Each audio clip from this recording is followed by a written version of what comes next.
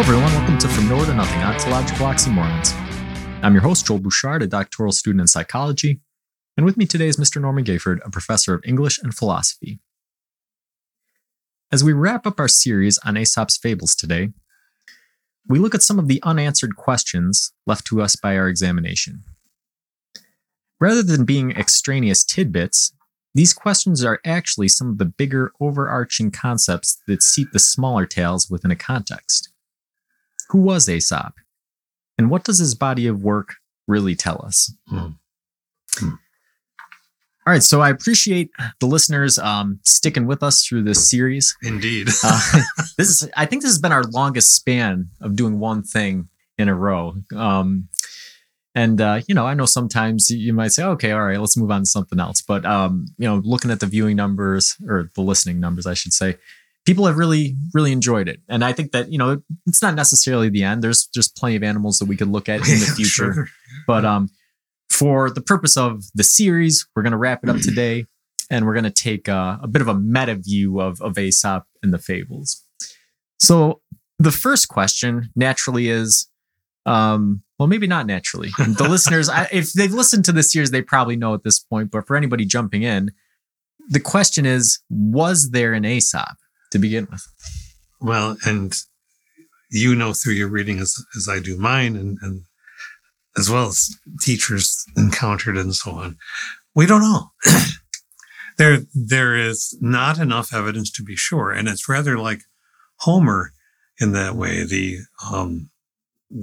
eponymous author of the Iliad and the Odyssey.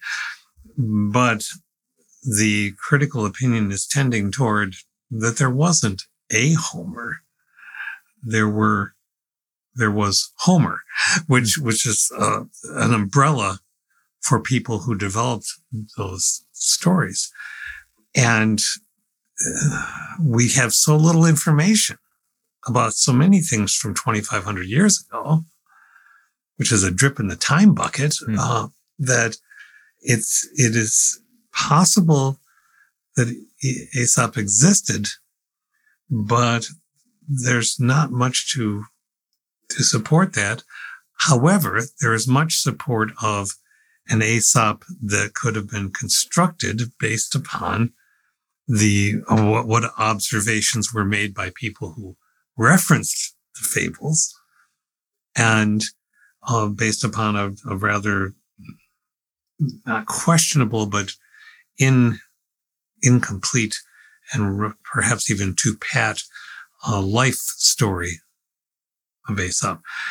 So it's always interesting to approach this is this a constructed author or is this a real author? Because the first thing one might ask is, what difference does it make?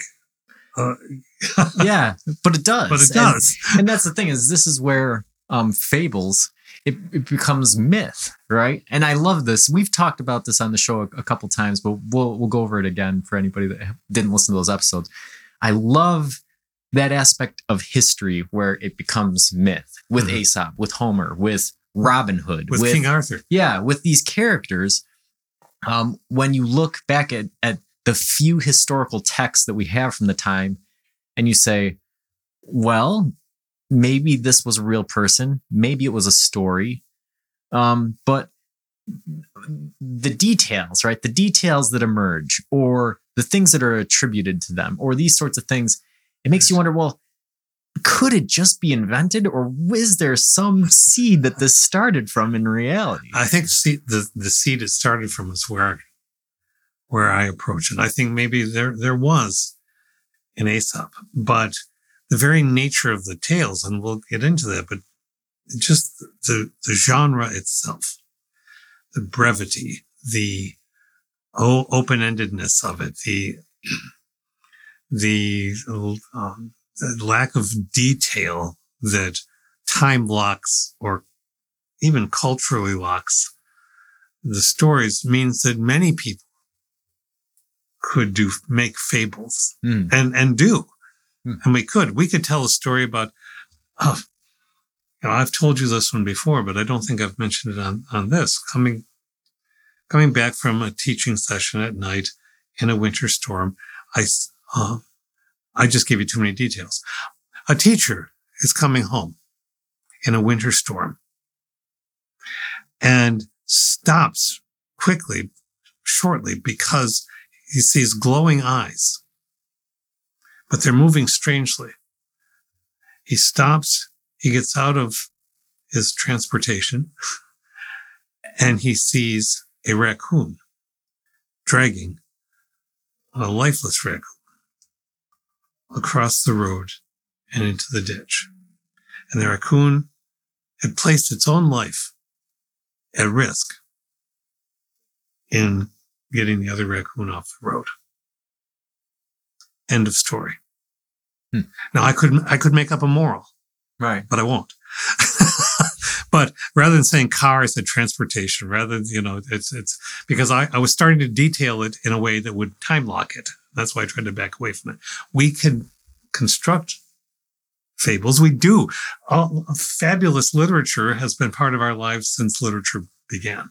So it's not so important necessarily that there was an Aesop, but what do the tales do for us as people? Yeah.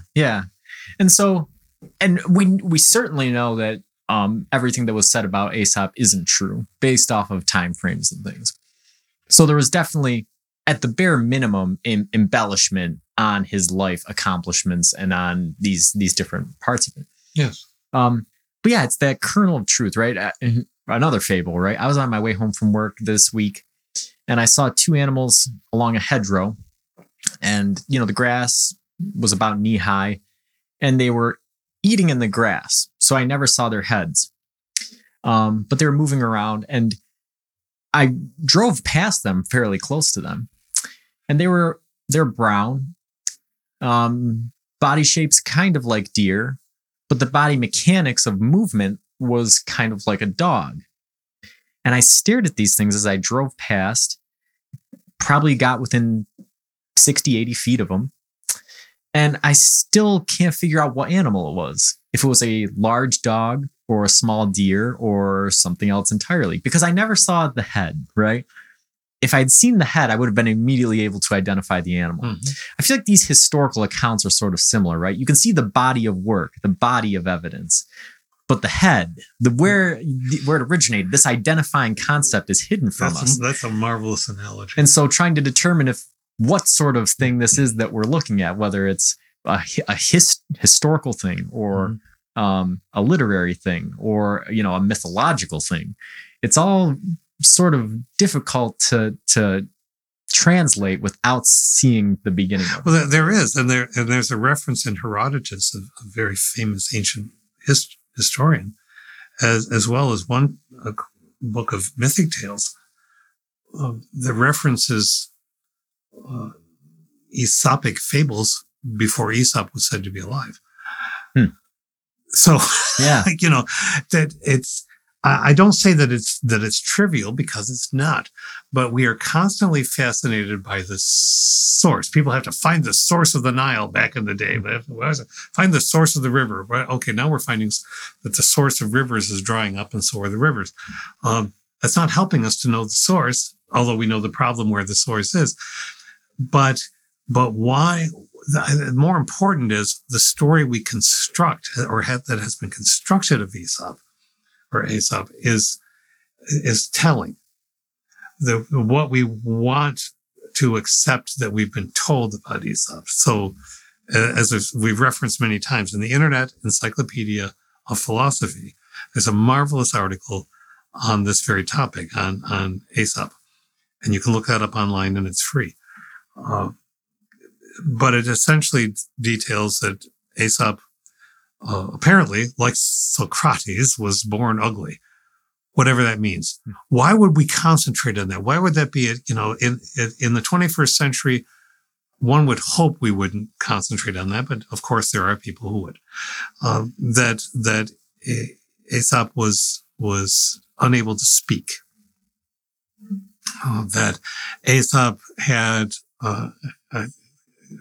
helped a priestess of a goddess, and therefore received a gift of storytelling from said goddess, and that Aesop became a citizen rather than a slave. And in becoming a citizen, somehow put himself in a position eventually of being toppled by other citizens of another place. And then even his end is different. Either the citizens of that other place, Delphi, kill him, or he jumps off the cliff before they can because he wants the agency to do himself in, not to let them do him in. So it's all very mythic. Yeah. As you said. But it looks constructed to accommodate or explain why the stories are about animals. And it looks constructed as if there's somehow a coding going on of various levels for a person who had been a slave talking to other slaves about how to survive. Yeah. So you've given us sort of a brief biography of Aesop there. I guess the question would be, right? Why invent or attribute all fables to one man? It makes sense retrospectively, right? So for our purposes, it's easier to remember these fables since they're attributed to one man, Aesop, right? It's easy, Aesop's fables. But in modern times, right? If we were to do that, let's say I invent somebody, right? Dr. Fable. Yeah. And I say, okay, well, this guy created, all short works of fiction for the entire planet.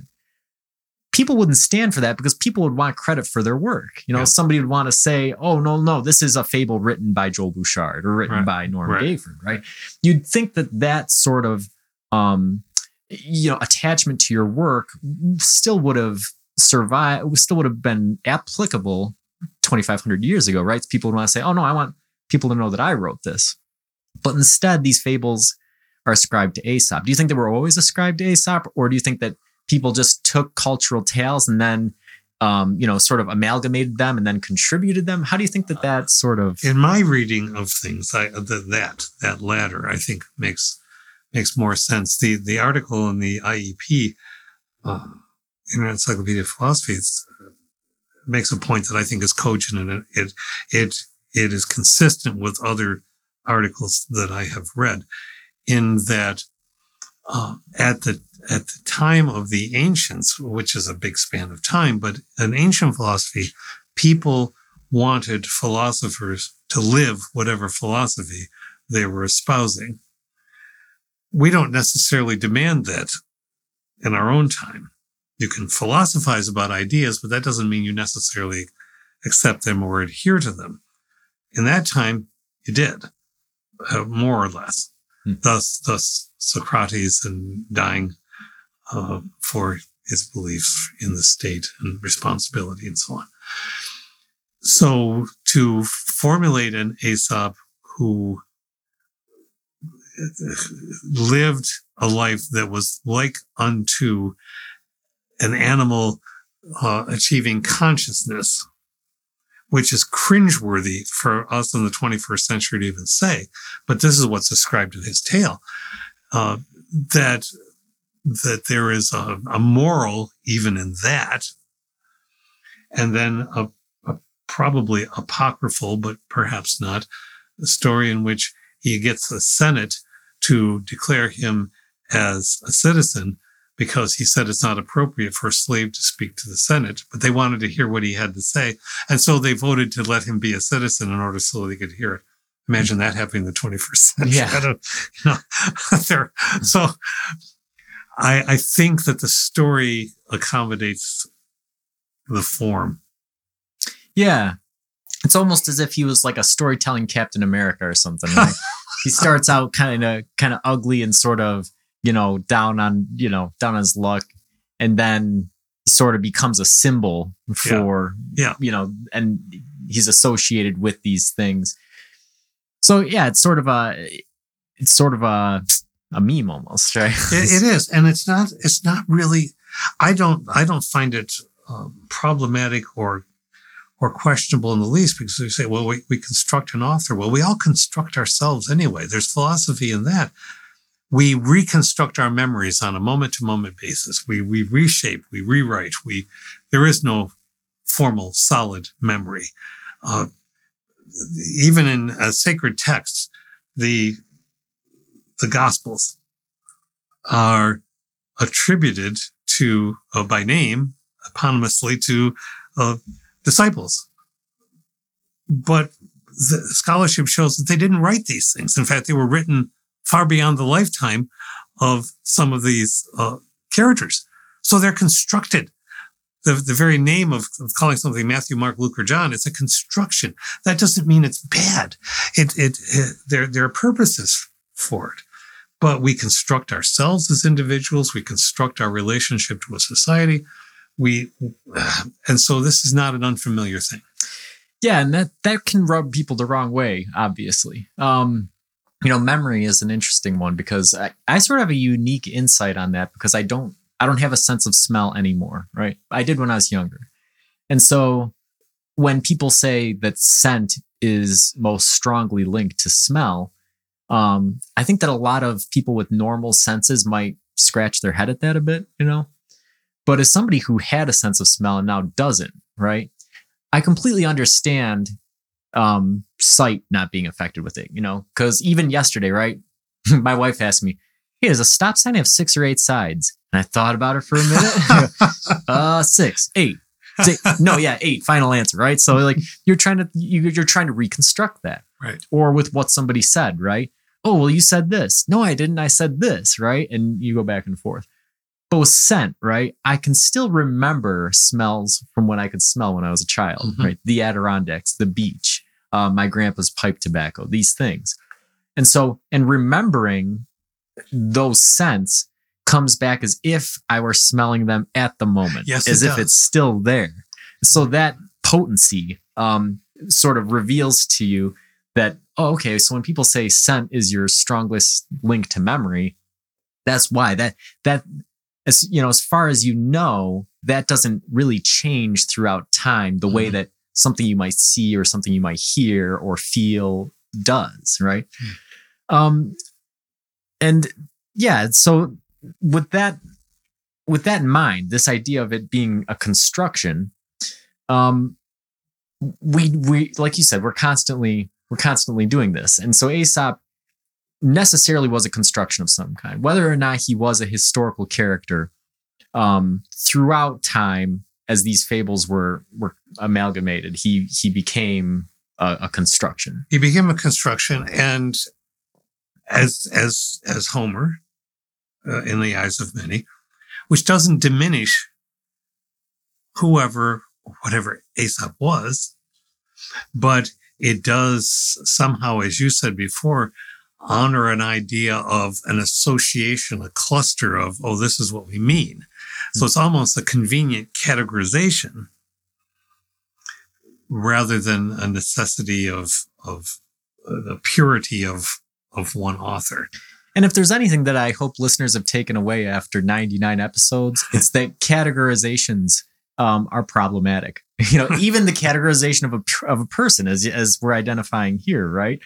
Absolutely.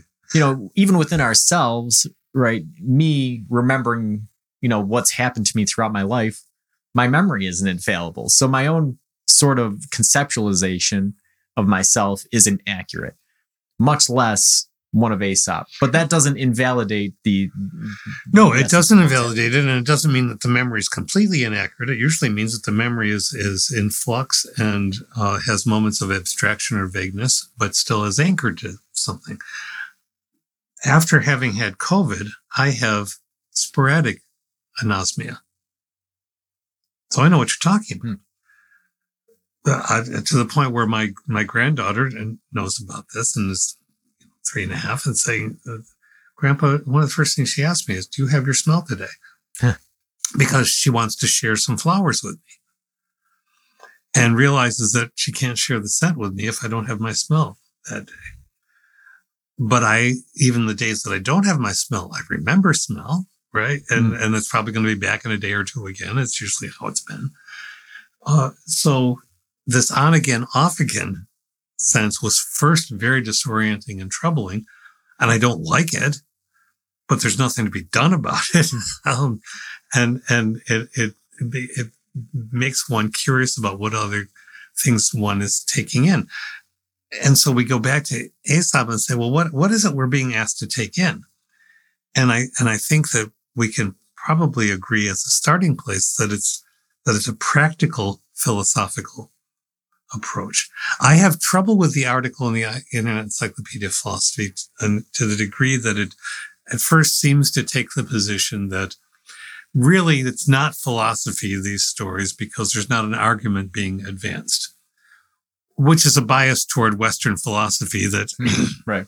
we know has been severely questioned over time, but that it offers the possibility for discursive, discussional philosophy, but that ultimately is about some kinds of practicality. And we've talked about that for like 4 weeks. So I think that's something we dwell on it.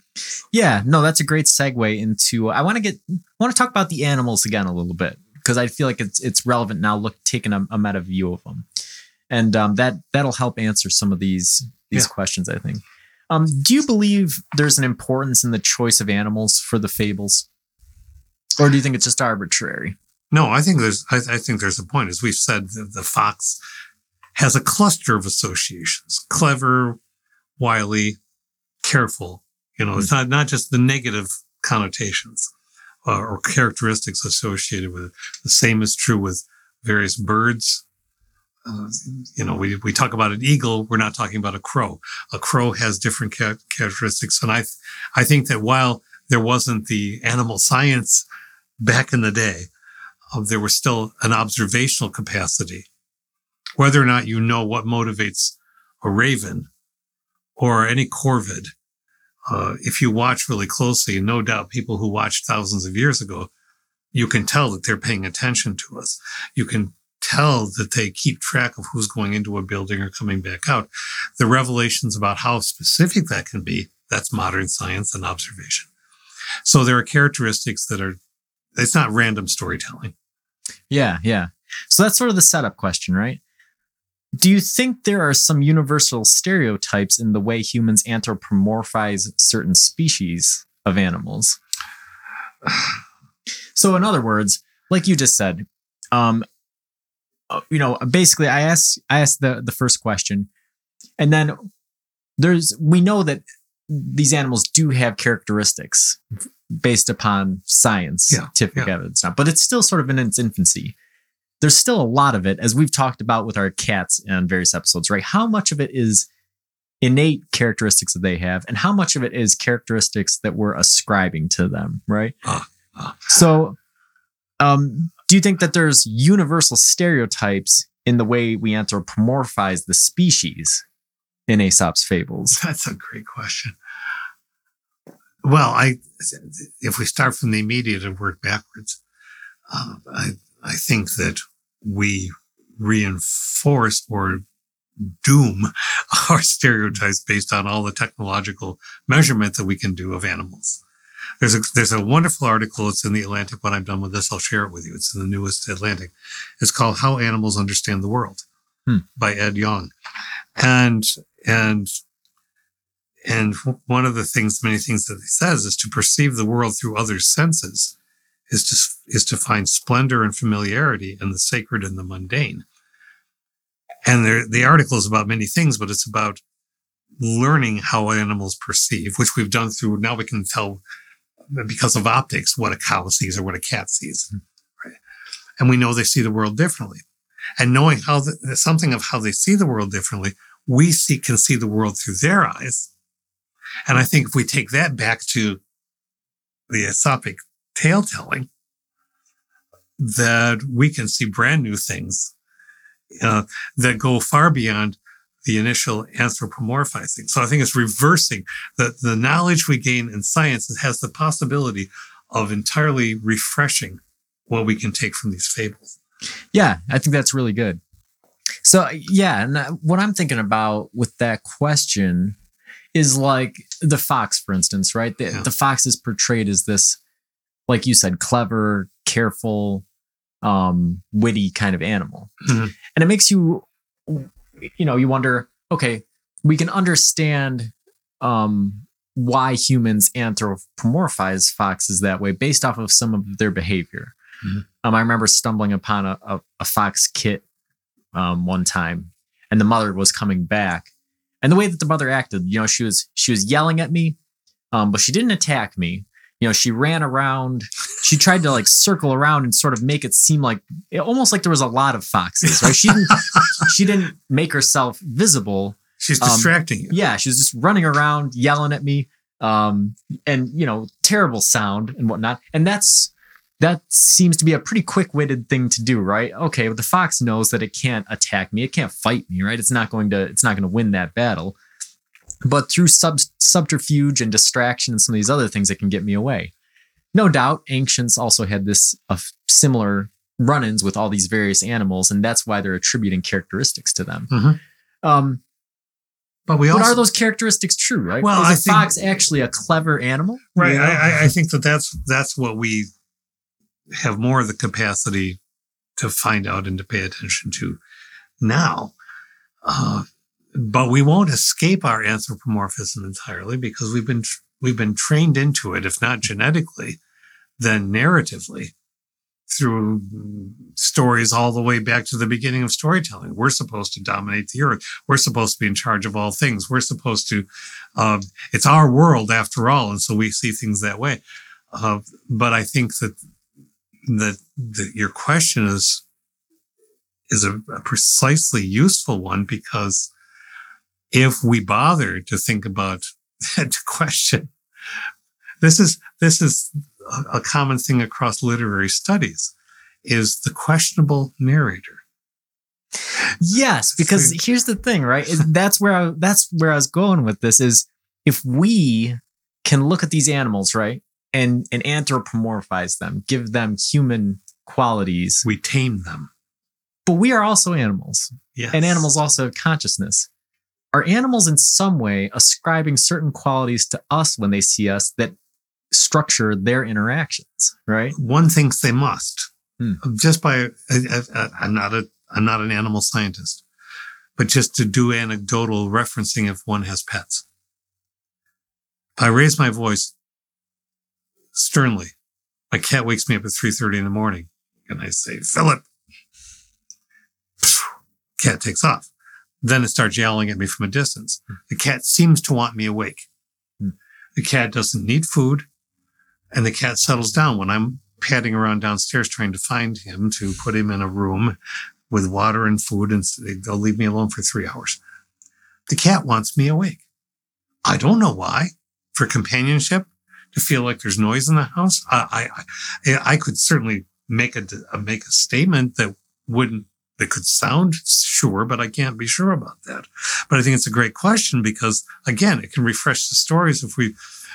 What is the fox thinking? How about if we could do this meta narrative that we have from anything from the She-Hulk on backward, where the characters break the fourth wall and talk to us? What if the fox looks out at the so-called camera and says, "What do you mean I'm clever? You think this is a clever situation I'm in? Let's talk about this." Yeah. And so again, this Ed Yong article, by flooding the environment with light and sound, we're confounding the senses of countless animals, but we can still save the quiet and preserve the dark. But it's just metaphorically, by flooding the environment with light and sound, the light and sound of us and our perceptions. This is talking about literal light and literal noise. But I think that light and that noise is metaphorical too, and we assert it onto the animal. Because after all, we know, because we're animals who are the highest order. Yeah, and this has been explored, right? What it takes me to is the Jungle Book. Right? Yes. So in the Jungle Book, you very much have aesopic animals in the sense that they can talk and they have the qualities that we humans ascribe to them. Rooted, absolutely. But they have a conception of man and of man's tools and of man's society and the dangers that it poses to them and these sorts of things. Mm-hmm. And it makes you wonder, I wonder if there's any truth to that. Do animals have the sort of cognitive capabilities? Obviously not to that level that these animals do, but is there something going on back there when that fox sees a human near its den that it acts a different way than if it saw a wolf near the den or a deer near the den or these sorts of things. I think that there is, and again, this is anecdotal, but if many of us have had some experience like this. I think it's pretty normalized if we are outside at all, and it's rather it has a physics component. The idea that in physics is that the moment you observe something, you change its behavior. Observing particles, for instance. Well, if any of us have walked into a wooded park or a woodland of any kind, you approach the woods, the bird song is different. Sometimes it stops entirely. Sometimes chipmunks chip and disappear. Then we hear a caw. We have set up an alert system. We have changed the behavior in the immediate zone. You know, we can't be, people like to think we're divorced from nature. Oh, well, I like the natural world. We are totally in the natural world, even in our constructedness of a debasement of the natural world. And so we are always affecting the natural world. There was an article, this is through Google Scholar, but this is a quotation. Aesop and his work provide a good point of departure for reflecting on notions of identity and alterity in the ancient Greek world. For various aspects of this alterity are combined in the person of the fabulist. He is at once barbarian, slave, and deformed. A closer look is required to figure out what's going on, what paradoxes there are, what enigmas. And alterity means otherness. So this is an article saying, embedded in these fables, as we've explored somewhat, is the possibility for understanding the other rather than seeing ourselves in the other. Yeah, and I'm sure there's some people out there that are thinking, okay, well, it's conditioning, right? Maybe it's conditioning, because I've had another encounter with a fox, right, where I was at work several years ago, and towards dusk, a fox ran across the parking lot, and I shouted at him. I said, "Hey!" And he stopped and he looked at me. Mm-hmm. He's about 15 feet away, and I was eating lunch, so I threw him a piece of my turkey sandwich. And he came and he sniffed it and he ate it. And then he looked at me and then he ran off. But then the next day when I was eating lunch, he was back. Right? Yeah. And each time he got a little closer and a little closer till eventually I could pet him. And he was all right with that, And so that seems to be conditioning, right? All right. So I fed him. And then his, he didn't perceive me as a threat. And we ended up with a sort of, a relationship, right? And we see this with all kinds of different animals, with humans. But so there's the conditioning aspect, certainly, but there's also those initial things, right? With that fox, if you had put 12 foxes in front of me, right? And I'd done the same thing each time, you'd get 12 different responses. Some of them would run away faster. Some of them might be curious even without the food aspect. Some of them would do all these different... Some of them would bite you when you tried to pet it, even if you give them food. Yeah. Or run away. There's something else going on besides just the instincts and besides just the conditioning. Yes, there is. And that's why we were saying in previous episodes talking about Aesop. There isn't one fox. There's nothing to indicate. He never says always the fox. He says a fox. Not the definite article, the indefinite article, which means we're talking about more than one. The goat, well, if it's the goat and the farmer, it's the goat in that story, in that context. It's not all goats. That's part of the brilliance of this and why I think it may well be more than one writer. Right. Because of the alternative positions.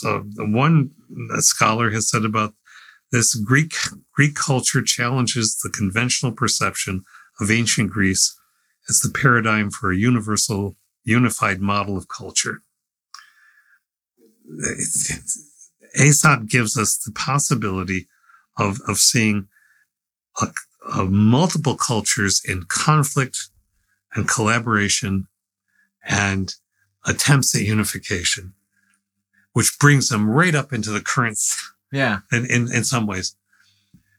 You just said it. You got 12 foxes and 12 responses. The fact that one fox encounters you that way does not mean that's always going to be the encounter. And to assume it is would be naive and bloody dangerous. Right. So building off that, do you think Aesop's fables paint a cohesive picture of the animals as characters? Cohesive as in a unifying a small set of characteristics? No. I think we've explored that by looking at, and I wouldn't have necessarily said that before we went on this adventure, because they are very, very different. There isn't the fox. Yeah, always. And I think that the fox is a great example, because we read the one fable about the fox and his tail, right? Where he got his tail stuck, and then he gathered all the other foxes and tried to outwit them into saying that, hey, tails are really, a nuisance. And they had a fox congress. And the other fox said, "Man, you're just trying to get us, trying to put us in a bad situation." Well, there you have two foxes right there that are acting quite differently. Yeah. So yeah, I think that, there is generalizations and there is an ascription of certain qualities to fox as an animal. But even with that, the foxes are definitely individuals in the fables. Is there a meta-moral to an animal's fable, do you think? Do you think that all fox tales have certain qualities in common, the way a fox... So the fox is a character. They have certain qualities in common and they have certain differences. Do you think that the fables about the fox are similar? Do you think that they all have things in common despite their subtle differences? They have the name Fox, and they inevitably shoot out umbilici to our consciousness to say, "Oh, clever! Oh, trickster! Oh." I think we can't avoid thinking that, but we can think about thinking that, and that's what makes it not a unification. I think at one time, when it was at its considered perhaps its most moralistic, when you did not have the opportunity of not having a moral set with it at any particular tale, that people were more likely to say, even my grandmother did this to me sometimes, don't be the hare, be the tortoise. Well, okay, based on that story, okay. But it's like, well, that's it. That's what you learn. Yeah. And I don't think it's that simple. Yeah, because, and it's even contradictory if you look at it that way, right? Because the tortoise and the hare teaches you to be patient. Don't be too hasty. But then we've looked at other tales that have said, be decisive. Like, don't have two positions. Hasty, don't think about don't stop to think about something. Take action, right? So, yeah, I think in terms of, you have to look at it a little bit more situationally than that. I think that it varies a little bit from animal to animal, though, because I think that when we looked at the donkey, I think the donkey comes closest to having a meta moral to it, right? Yeah. All of the stories about the donkey seem to revolve around this one thing. Work and too much work. Yeah, yeah. But I think that even there, within that, you look at the donkey and the mule, or you look at the various stories, there are differences that can be gleaned from them. I think so. And if you take them in their entirety, if someone had a curriculum of Aesop's fables, which isn't a bad idea, and a discussion of those tales, rather than just plucking them out as one wishes, then you would perhaps get an overarching meta view that may amount to be aware of your circumstances and act according to those circumstances. Which is me reading that whole thing because we've been spending so much time with them. But I don't think that's what the moralists don't want. Deep thought. They just want to tell you what you're supposed to think. Right. And so I don't find moralism a particularly attractive or terribly complicated on the surface. Yeah. But that's where some of the difficult discussion around Aesop's fables comes into effect, right? We've had a great time with it over the past several weeks, looking at it and taking deep philosophical dives into it. But like you said, the Stanford Encyclopedia article, it said, no, it's not about taking a deep dive. It's really about, giving giving practical moral lessons. The problem with looking at it that way is what we just brought up. There are contradictory lessons taught among the fables. Indeed, there are. That tells you one of two things. Either the point of the fables is not necessarily to be a practical story, but like you said, rather a collection of stories that tells you, informs you how in different situations you should act differently. Mm-hmm. Or, that it's written by several different authors with opposing viewpoints, right? Which across time, which is, the fascinating thing is, when you talk about moralism, you think of Martin Luther, the 95 Theses, the Lutheranism, the Protestantism, Reform. Martin Luther, contrary to whatever one might have thought, said that the Aesop's fables are second only to the Bible for philosophical usefulness. And at that time, he's basically saying this pagan author is worth more than any of the other philosophers. Well, there's that fundamentalist Christian notion that the Greek philosophers are bunk. So that's built into Luther. Okay, I put that away for a moment. But in the fables, he found wisdom, and he used the fables in homilies. He referred to them constantly in writing. He was putting together a book of them of his own sorting. Now, a grand moralist and a theological thinker who thinks that they're worth that kind of attention should stop one in one's tracks, take a pause, and take a think, and say, no matter what you think of Martin Luther, and so on,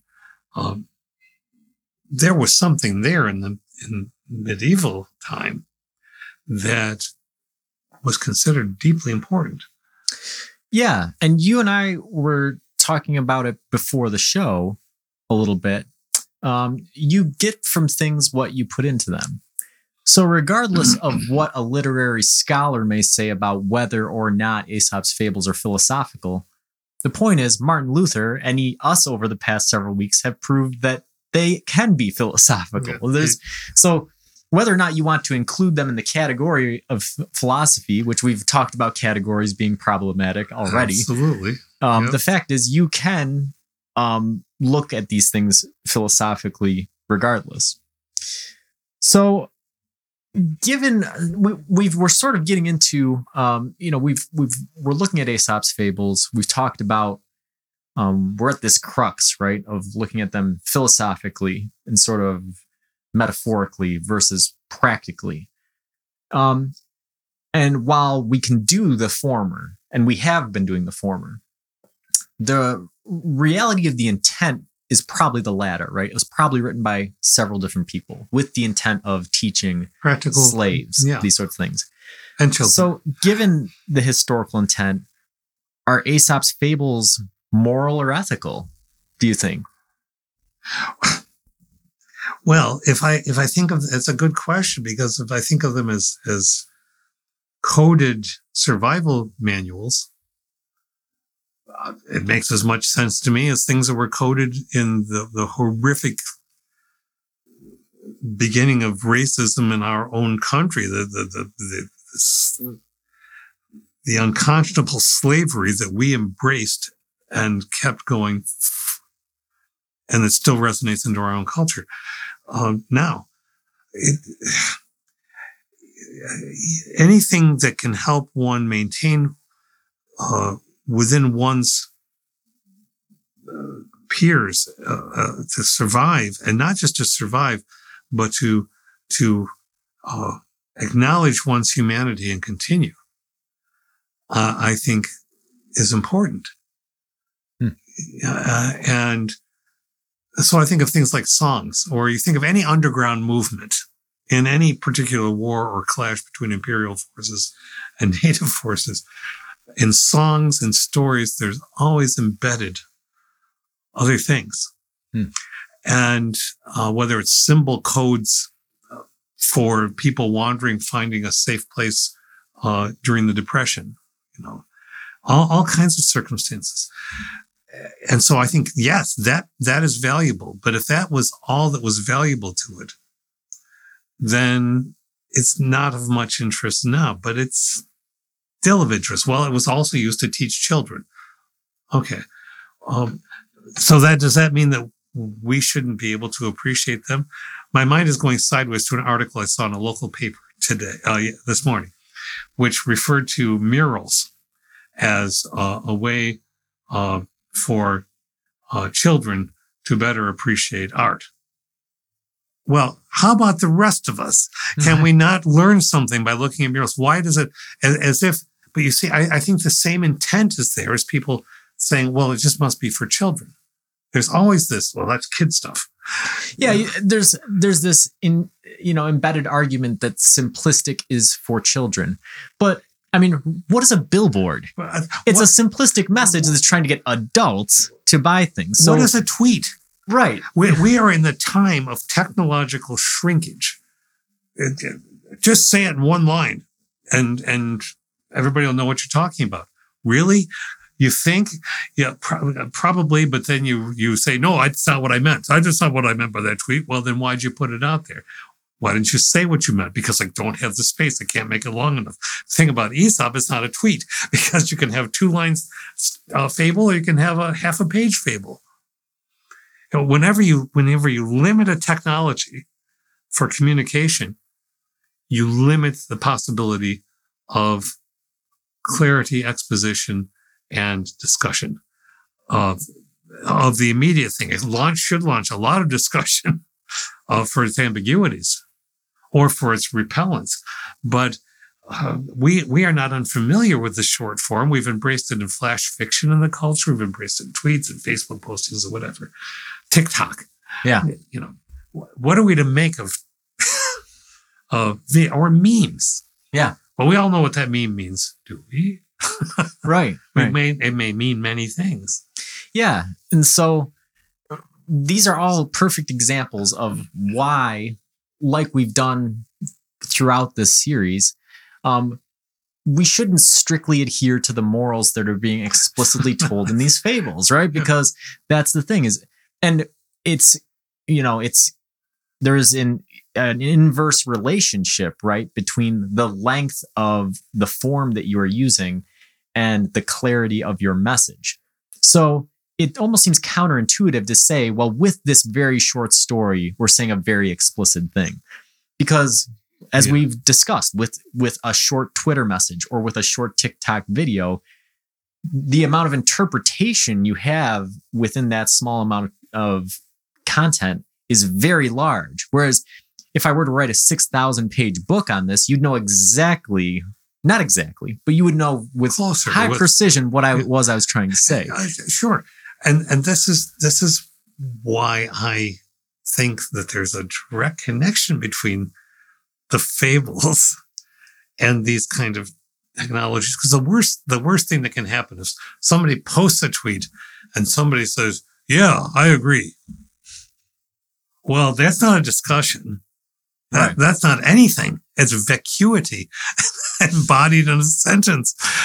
And so you think that something has happened when it hasn't, which is rather like eating junk food and think that somehow you've had this transaction with your body that's going to benefit it. We like junk food. We eat it once in a while, but it didn't do anything for us. Right. And I don't think that the fables are junk food. Right. And so, yeah, it doesn't have to be, it can be a 6,000 word treatise or 60,000 word treatise. Theater.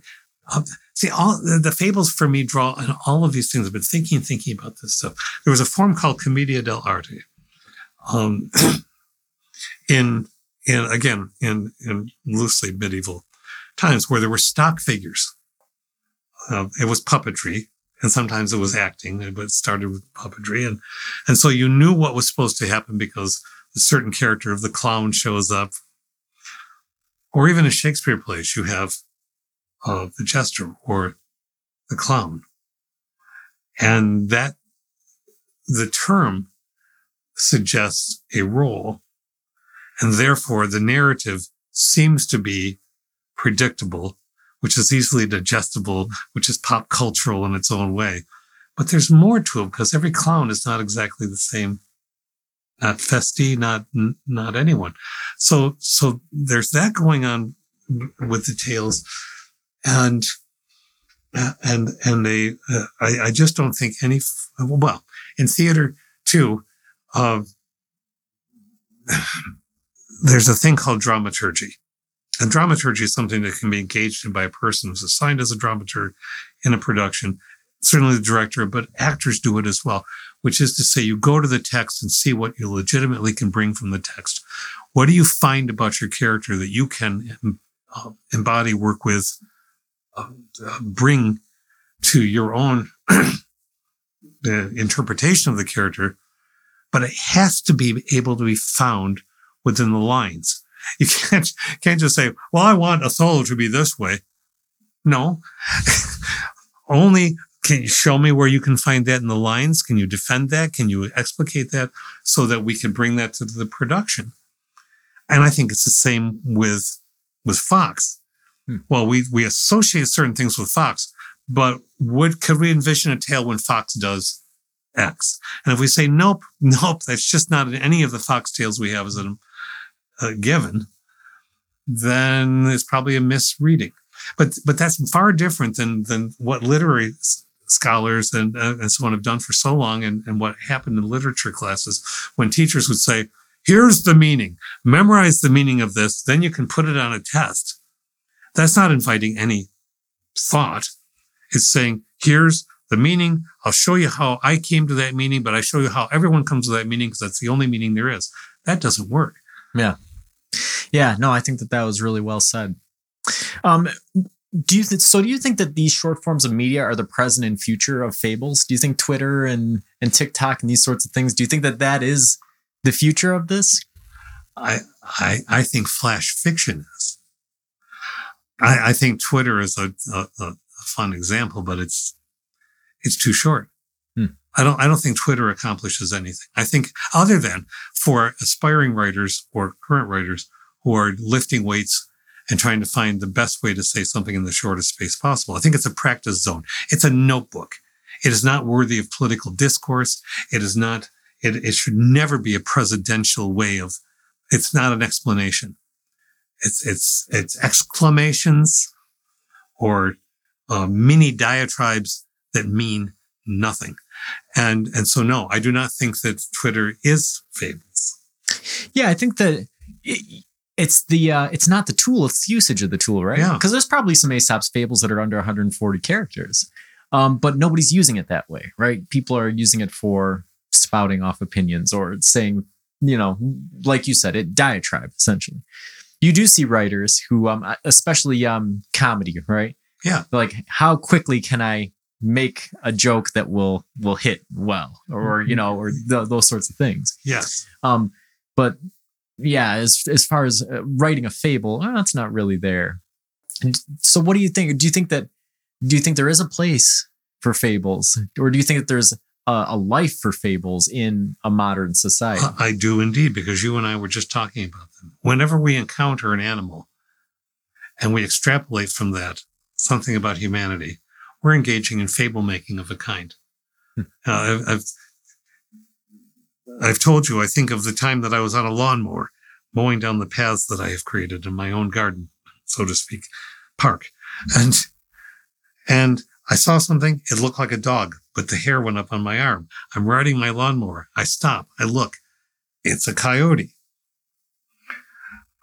What does the human do? The human says, get out of here. What right do I have to say that to it, right?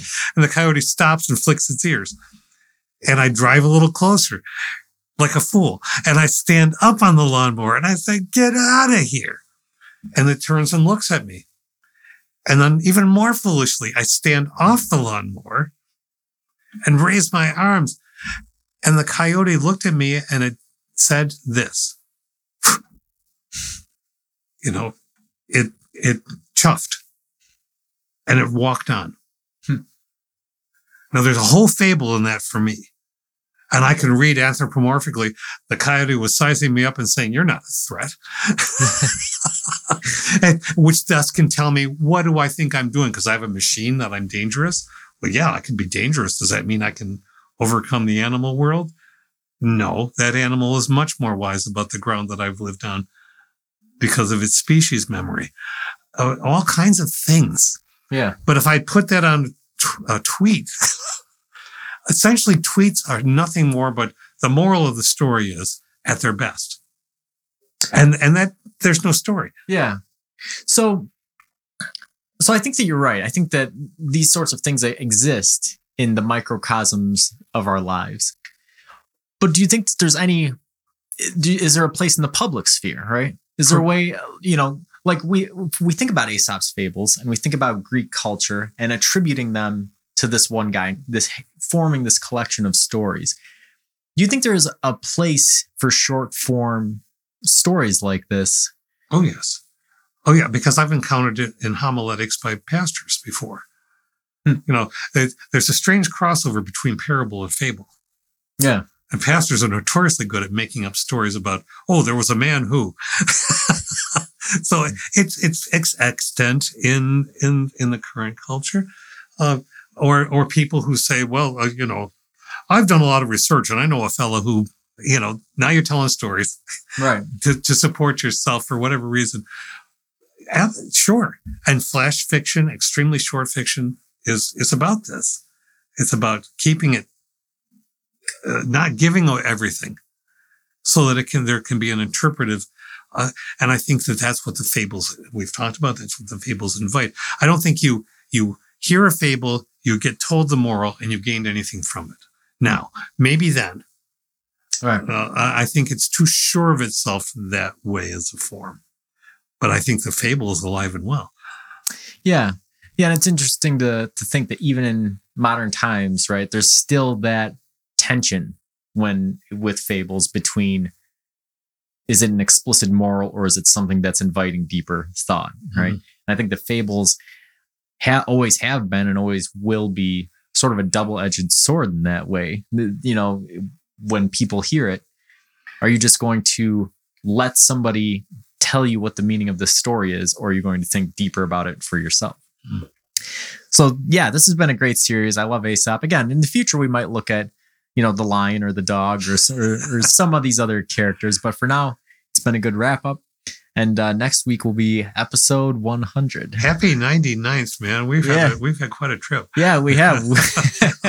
It's been a lot of fun. And until next time, keep on.